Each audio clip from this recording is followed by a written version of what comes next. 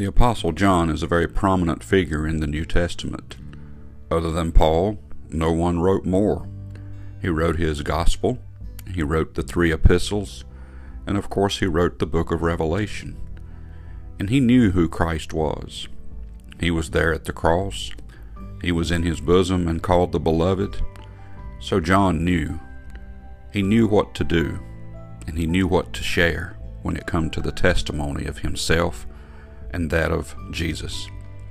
In the 2nd epistle, he writes, "The elder unto the elect lady and her children, whom I love in the truth."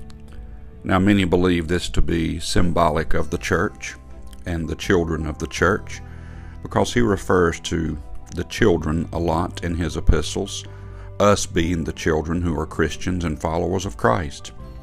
But he writes this, and he's got good things to say. Verse number 4, John says, "I rejoiced greatly that I found of thy children walking in truth, as we have received a commandment from the Father." There's a lot we could be proud of today when it comes to our children, even of ourselves, and of course of the church. Now we know that pride, it's not a good thing. So when I speak of being proud, I'm speaking as John did. He said, "Grace be with you and mercy and peace from God the Father and from the Lord Jesus Christ, the Son of the Father, in truth and love." He greeted everyone that he wrote, and he talked about all that they had done that was good in the past. And he's doing the same thing here. They were walking in truth.